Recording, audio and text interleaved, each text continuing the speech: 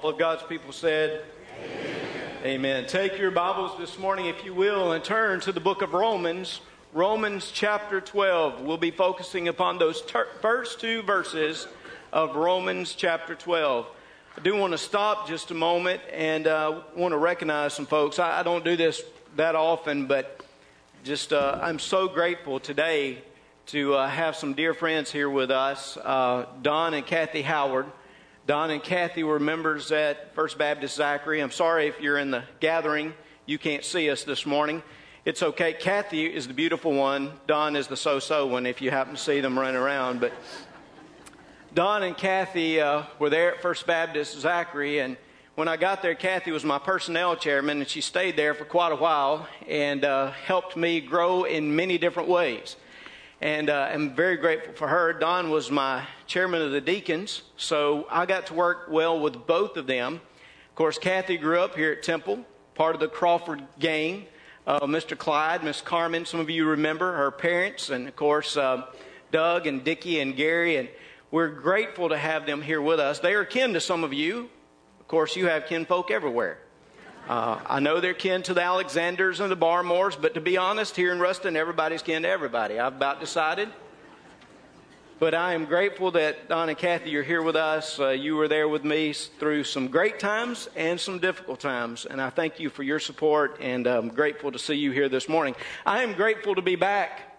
I tell you, 3,800 miles in just a few days, it can have an effect upon you. Especially when you have kids traveling with you. Leslie's tempted. This week, of course, she posted many of our pictures under my name on Facebook, but she started to post, and I think she may this week, so you'll know we're a real family. She may post to you a video of some of the things that went on in the car. Please don't fire me when she does, all right? Just know we're real. We deal with things, we repent of our things, and we go on from there, all right?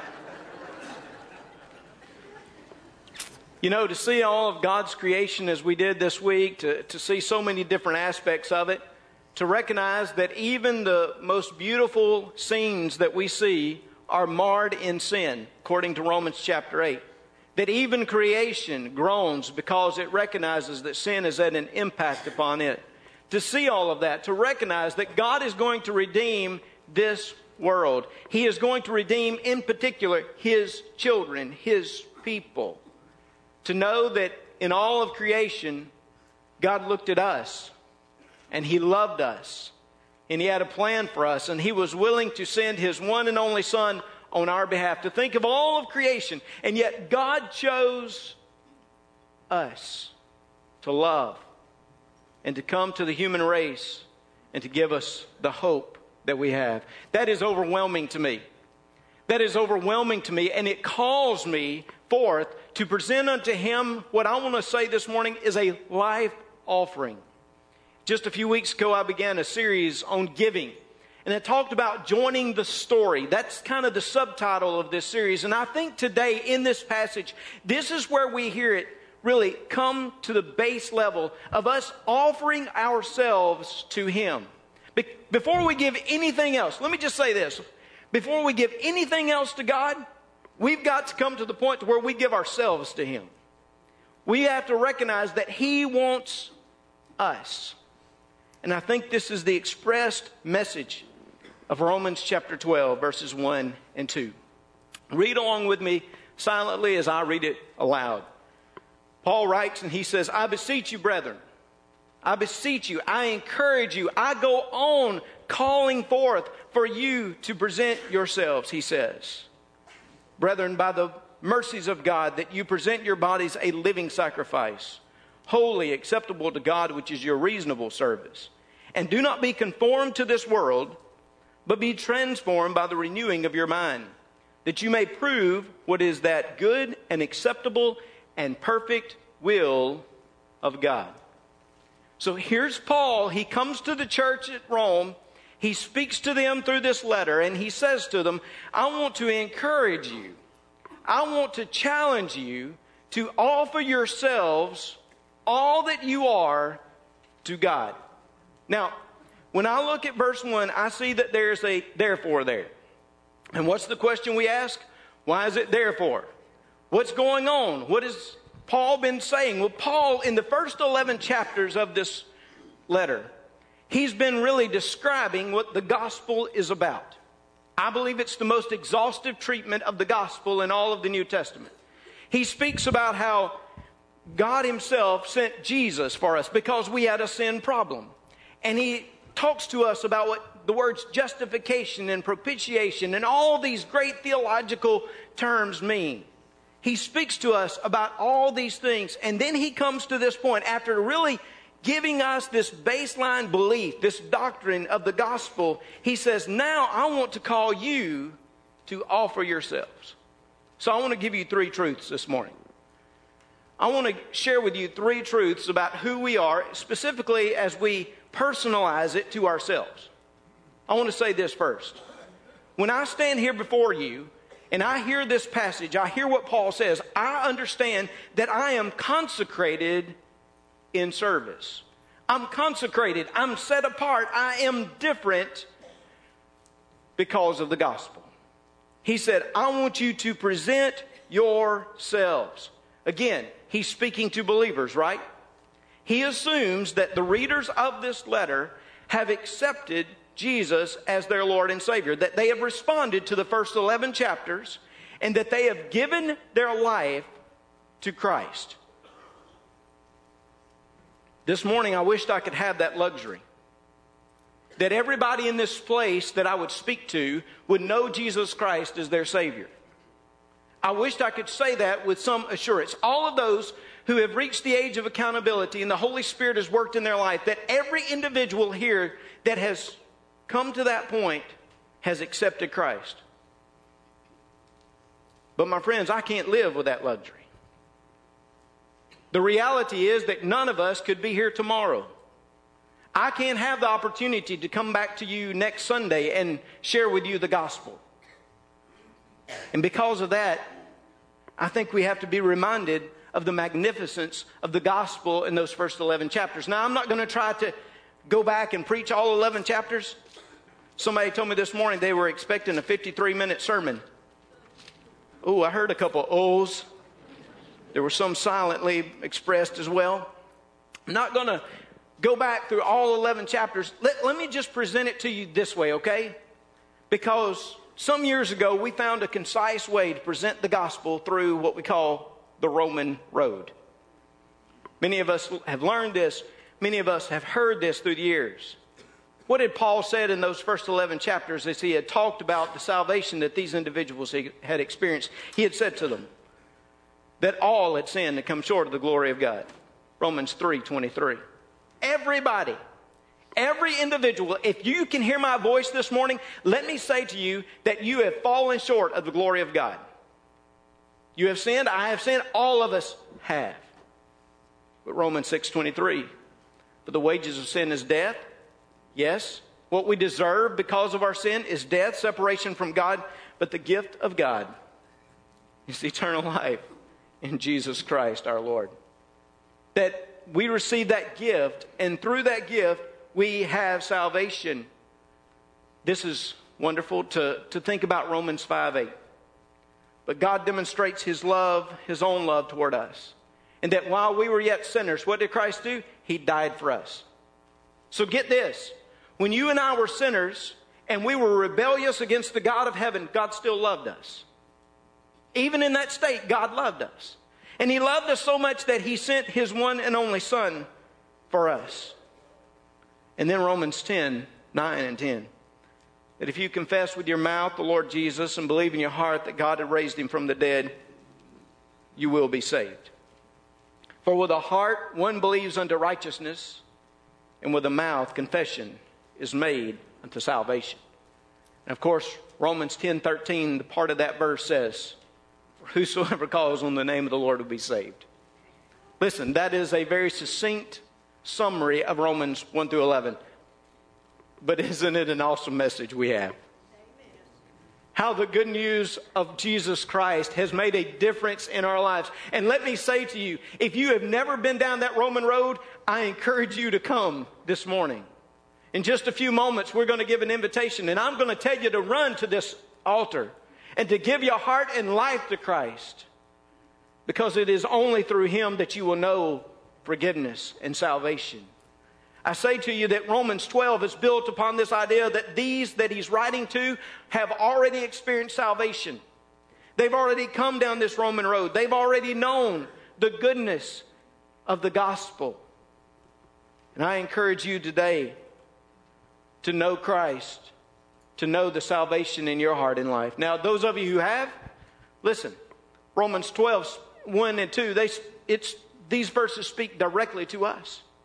Because what Paul does is he says, I go on challenging you. Notice how he does this. He says, by the mercies of God.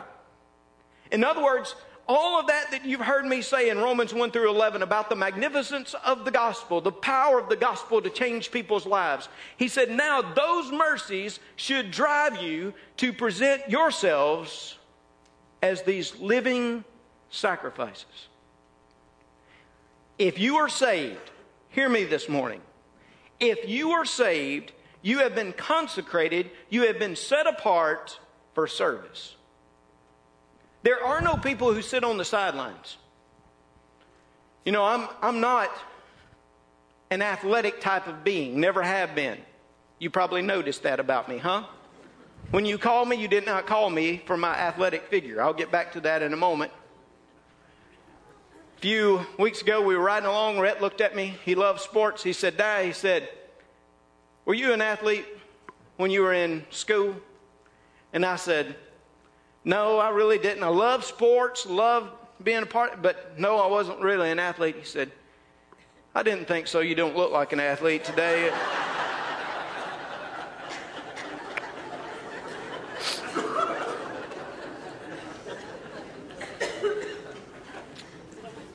God has not called us to sit on the sidelines. He has called us to get into the game.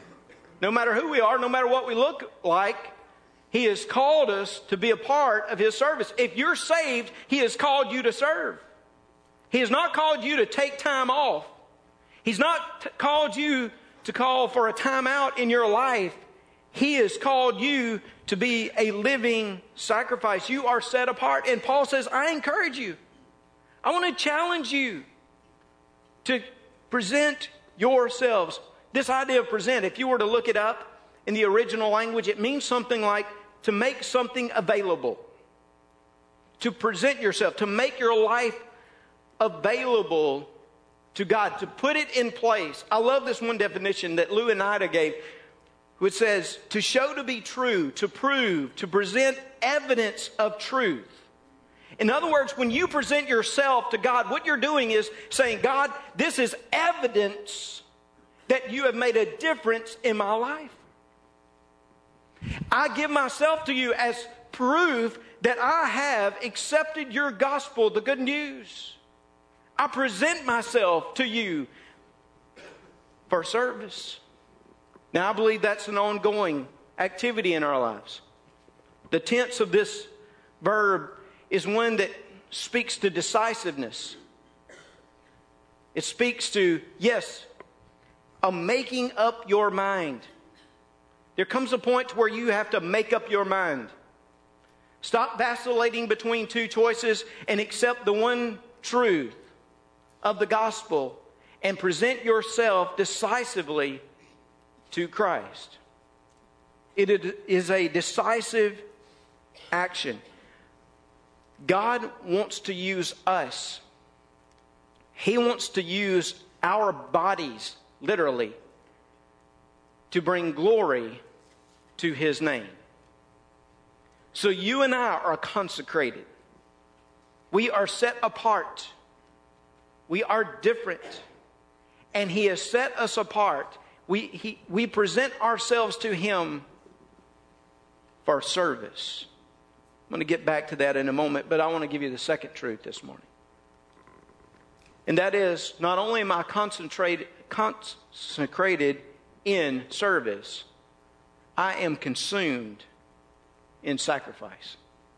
I am consumed in sacrifice. Notice again what it says, that you present your bodies a living sacrifice. So in other words, that everything that I am, my totality of being, I give to God as a sacrifice. Now, I think I need to make a clarification here. You and I do not present our bodies to God as a sacrifice in order to obtain our salvation. I hope you heard when I went through that Romans road a moment ago, there's nothing about you and I working our way or presenting our own sacrifice before God for salvation. Christ has already done all the work of salvation for us. He was the one true, perfect sacrifice. As a matter of fact, you and I, on our best days, we're still not worthy to offer the sacrifice of salvation to Christ. But Jesus Christ, the perfect one, gave the ultimate sacrifice for us. So when I say that we should offer ourselves, when Paul says that we should offer ourselves as living sacrifices, he is not talking about doing that to obtain salvation. What he's talking about is offering ourselves as a sacrifice because we have been saved. I love what one New Testament commentator said. He said that the New Testament religion is grace and that the New Testament ethics is gratitude. That they go hand in hand, grace and gratitude.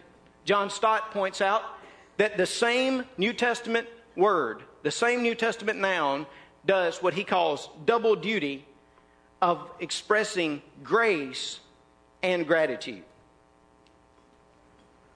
It seems so evident that when grace is given to us, the natural response is gratitude. When I offer myself, I'm not trying to earn my salvation. I'm not trying to work it off because I will never pay that debt. But I come to Him in gratitude to offer myself to Him, to be consumed as a sacrifice. In the Old Testament sacrificial system, a sacrifice would be offered and it would be consumed. It would be given to God. Generally speaking, it would be consumed either by fire or it would be consumed by the priest. If you go look, basically that sacrifice was set aside for God's work, for God's ministry, whatever it was. It's really interesting to go back and read Leviticus 1 and following to remind yourself of that Old Testament sacrificial system, whether it's the burnt offering, the peace offering. It's really interesting. I went back and I did that this week. I read through those verses, those chapters, recognized how all that was brought to God was consumed in some way, was dedicated, consecrated to Him. And I was especially drawn to those verses that said God was especially pleased with the fat of the sacrifices. I love that. See, that means I'm going to be a good sacrifice one day. Some of you, this is the only way I'll beat some of you CrossFit people out. Or maybe even Donnie Parkman. I told him this morning. We walked in and somebody said something about Donnie. Said, "Donnie, you still eating?" And he assured us he was. And I told him afterwards, I said, see, this is where one day God delights in the fat of the sacrifices. And when I get there, He's going to be proud with this sacrifice. A whole lot prouder than He is. No, I won't say that, Donnie.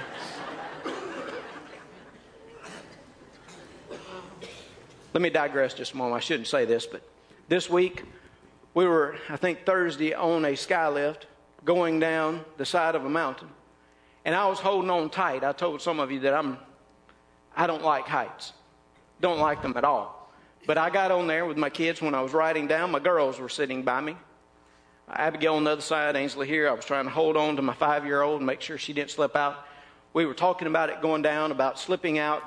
Ainsley said, you know, my 5-year-old, she said, you know, Abigail and I, we could fall out of here. We could slip out. I said, I know, but we're not doing that. Hold on. And she said, but you couldn't. I said, what? My 5-year-old said, no, you're too fat to fall between the bars. I said, what did you say, girl? She said, I meant, now get this, a 5-year-old, she said, I meant to say you're too tall. You're too tall. Said, I'm proud of you, darling. You caught yourself. God loves the sacrifice. He loves us giving ourselves to Him, allowing Him to consume us and who we are. Listen, I said a few weeks ago, God is not calling us to be donors to the kingdom. He has called us to be active participants in the kingdom. God is not calling us just to give to some charitable cause. He has called us to give our hearts and minds and lives and everything that we are to Him. It's not just part of this organization that we give to financially. It is an organization. It is an organism. It is called the church, where we are part of His plans. I love the way Paul described this as he wrote to the Corinthians in that second letter. As he talked to them about this overall issue of giving, he said to them, as he wrote to them, he said, "For I bear witness that according to their ability, yes, and beyond their ability, they were freely willing, imploring us with much urgency that we would receive the gift and the fellowship of the ministering to the saints." So this church had given to His ministry. And get this, and not only as we had hoped, but they first gave themselves to the Lord and then to us by the will of God. Listen, I am grateful to those who give financially. I am grateful to those who provide resources for the kingdom of God. I'm thankful for those individuals who give sacrificially for missions. But folks, it's got to start with your own heart and life. You can't just give resources and expect to see the blessing of God. You've got to give of yourself, your heart, your life. You've got to offer yourself as a living sacrifice before God. He wants us. He wants us. I've said before that the problem with living sacrifices is that they keep crawling off the altar. We are living. That means that we can demonstrate the sacrifice of Christ each day. We can live it out in our experiences. But the problem is that we often take ourselves off of the altar. Here, Paul had said, present yourself as living sacrifice. But sometimes we crawl off. We do our own thing. But God wants to consume all of us, everything that we are. He says this is genuine, true worship and service. Look at the end of verse 1, which is your reasonable service. It can literally mean this is your true, genuine, as opposed to the phony, fake. This is your authentic worship and service. Now, I love worshiping with you on Sunday mornings. I do. Missed it this last week. How grateful I am to be back with the family of God.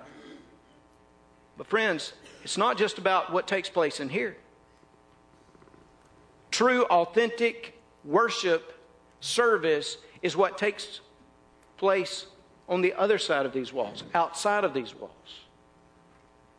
as we are consumed by Him, as we let Him consume everything about us. We don't keep back apart. We say, God, all of this is your offering. Lord, all of this is your sacrifice. Lord, we give it all to you. Don and Kathy, I remember a young man coming down one Sunday when I was in Zachary, accepting Christ as his Lord and Savior, and said to me, Brother Reggie, I want to be all in. I want to be all in. I'll never forget him saying that. I've never had heard that terminology before in the moment of salvation. He said, I want to give it all. I want to be all in. Folks, that's the only kind of Christian we should be. A Christian that's all in, that's consumed. That every aspect of our being, our passions, our heart, everything about us is consumed by Christ. That the fire of the Lord would somehow consume us, bring passion. You remember that older hymn, we used to sing? It was entitled, Set My Soul Afire, Lord. That chorus, remember? Set my soul afire, Lord. Set my soul afire. Come on, you can sing with me. Make my life a witness for thy saving power. Millions grope in darkness, waiting for the Lord. Set my soul afire, Lord. Set my soul afire. A little faster than some of you wanted, but that's good. Set my soul afire. We pray that God would set us afire, consume us in who we are. Let me give you this third truth very quickly. I'm not only consecrated in service and consumed in sacrifice, I am contrasted in the Spirit of God. I'm contrasted in spirit. Listen to what he says in verse 2. And do not be conformed to this world, but be transformed by the renewing of your mind, that you may prove what is that good and acceptable and perfect will of God. He said there's a contrast. You and I are different. We should be. We've offered ourselves. We've been consecrated. We've been consumed. Now we have been contrasted with what this world would offer us. We're totally different. He says, don't be conformed. That word conformed, it is the New Testament word from whence we get the word scheme. He says, don't be schemed. Don't fit into the scheme or the mold of others around you. Don't change your life so that you'll be like them. Now, I have preached this passage several times. I brought it to your attention some weeks ago. I've read the commentaries, I've looked at the study before, but I had never noticed this, ever. But in verse 2, the word world is not found in the original text. Some of your translations may tell you that down deep, down underneath. You know what the word is? It is the word to this age. Do not be conformed to this age, this time. Now, I'm not saying that the world doesn't try to conform us, but think of this. We conform to the times. I think that is so relevant to us today. It's not just the world. It is the time in which we live, the times that we see around us. The world has always been the same, but now the world has brought to us this time and is trying to squeeze us into its mold. Don't be conformed. Be different, be contrasted. May I suggest to you that we as believers have lost our distinctive voice in this world? Overall, now I'm not saying that everybody, there are people still living for Christ. I understand that. I am thankful for that. But I'm saying overall, those who claim the name of Christ have lost their distinctive voice. Some of you going to get mad probably. I'm going to say it anyway. Been on vacation. I'm feeling a little spunky this morning. While we have sat and argued over changes in music, strategies, and approaches, what we have done is conformed in doctrine, morality, and lifestyle. Look all around us. While we were sitting arguing about these things, the world itself and the time came in to steal our children and our grandchildren. My friends, I'm going to say to you, there are things that are really important. There are things that this world is trying to conform us into, and we need to stand appropriately. Unfortunately, most Christian businessmen seem to practice the same thing as the world. Christian marriages, they are the same as those of the world. Christian lifestyles look like the world. They're the same. Christian families look the same. Christian churches look the same. Since I've already gone out there, let me just say this. There are some Christian churches that need to take Christ off their name. Those who have given over to this conforming to the world, instead of standing for what is true. I'm all for civic clubs. I'm part of one. But the church is not a civic club. The church is not just an organization to help the community. The church is the living, breathing body of Jesus Christ that should take that message to all that we come in contact with. That is the difference. And we need to be reminded, but yet we think the same thing, we say the same thing, we do the same thing as the world. My friends, Paul wrote and he said, you are contrasted in spirit. You're not to be conformed, you are to be transformed. Many of you have studied this passage before. You know that the word transform is the New Testament word that gives us metamorphosis. That we are changed. There is a real difference. Oh, when I looked at this, I recognized that those two verbs, conform, transform, they're passive verbs. You all love when I speak some grammar to you. I can always see you'd almost break out in a charismatic kind of shout.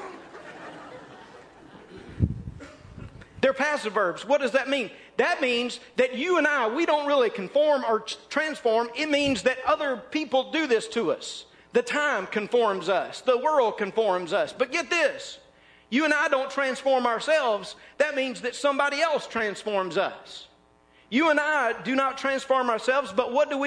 We know that the Spirit of the Lord transforms us. I'm dependent upon Him every day to make a change in my life, to help me think differently and see differently and act differently. Paul will write to the Ephesians, and he'll even say to them in chapter 4, verses 23 and 24, he says, and be renewed in the spirit of your mind, and that you put on the new man which was created according to God in true righteousness and holiness. Transformed. How does that happen? Through the renewal of your mind. It is the instrument of renewal, according to this passage. You're renewed. You think differently. Why does he give so much emphasis here on thinking? On your mind? Is because belief drives behavior. That's the reason he began with 11 chapters on the gospel and what you believe, and then he went into how you behave. Your belief will drive your behavior. You need God to renew your mind, to renew your thoughts. I need God to do that. I need to love Him with my heart, soul, mind, and strength. My mind as well, to give it to Him so that He can renew me. Belief drives behavior.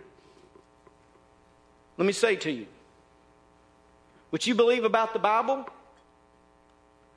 it colors everything else in your life, in your doctrine.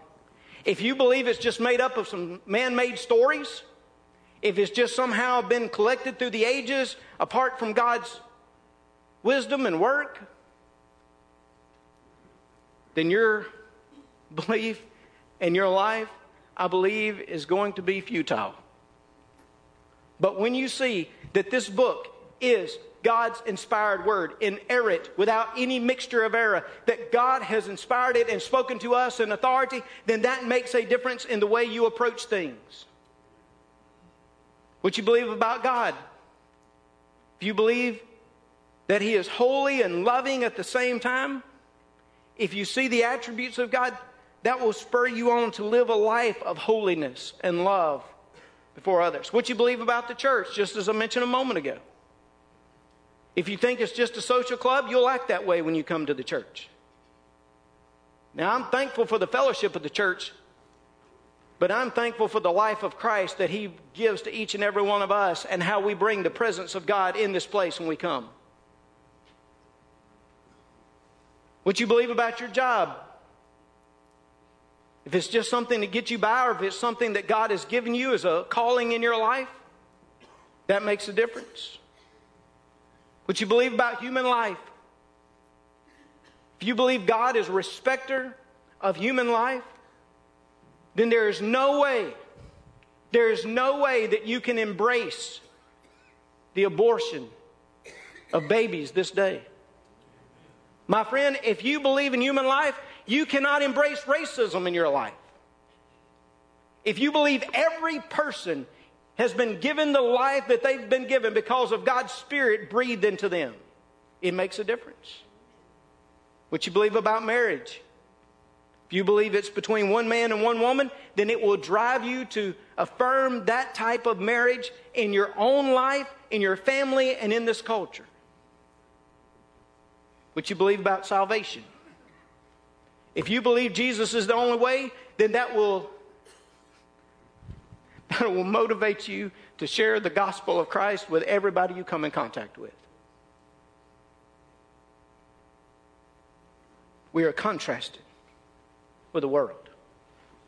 We are renewed by the Spirit of God. Our minds, our thoughts. Paul says, present yourselves as living sacrifices. Don't be conformed, be transformed. You've been consecrated. You should be consumed. And yes, you should be contrasted with the world and the time that is around you. My friends, I say again to you this morning, if you've never accepted Jesus, you come. He loves you. He won't see you saved. You are saved. Keep living like it. Or maybe in some cases, start living like it. Present yourselves to Him. Let's pray. Father, how we love you and praise you this morning. And God, I pray that you would take this message, Lord, that you would speak it to individual hearts and lives across this congregation.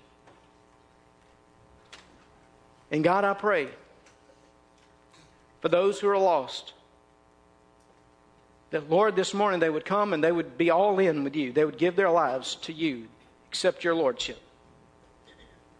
Whether it be up in the gathering this morning or here in this sanctuary, I pray, Lord, that you would just wash across and you would show us your presence. God, for those of us who are saved, God, may this be a day where we just literally present ourselves to you and say, God, here we are. Consume us. Consecrate us. Lord, help us to live lives that contrast with those in our culture.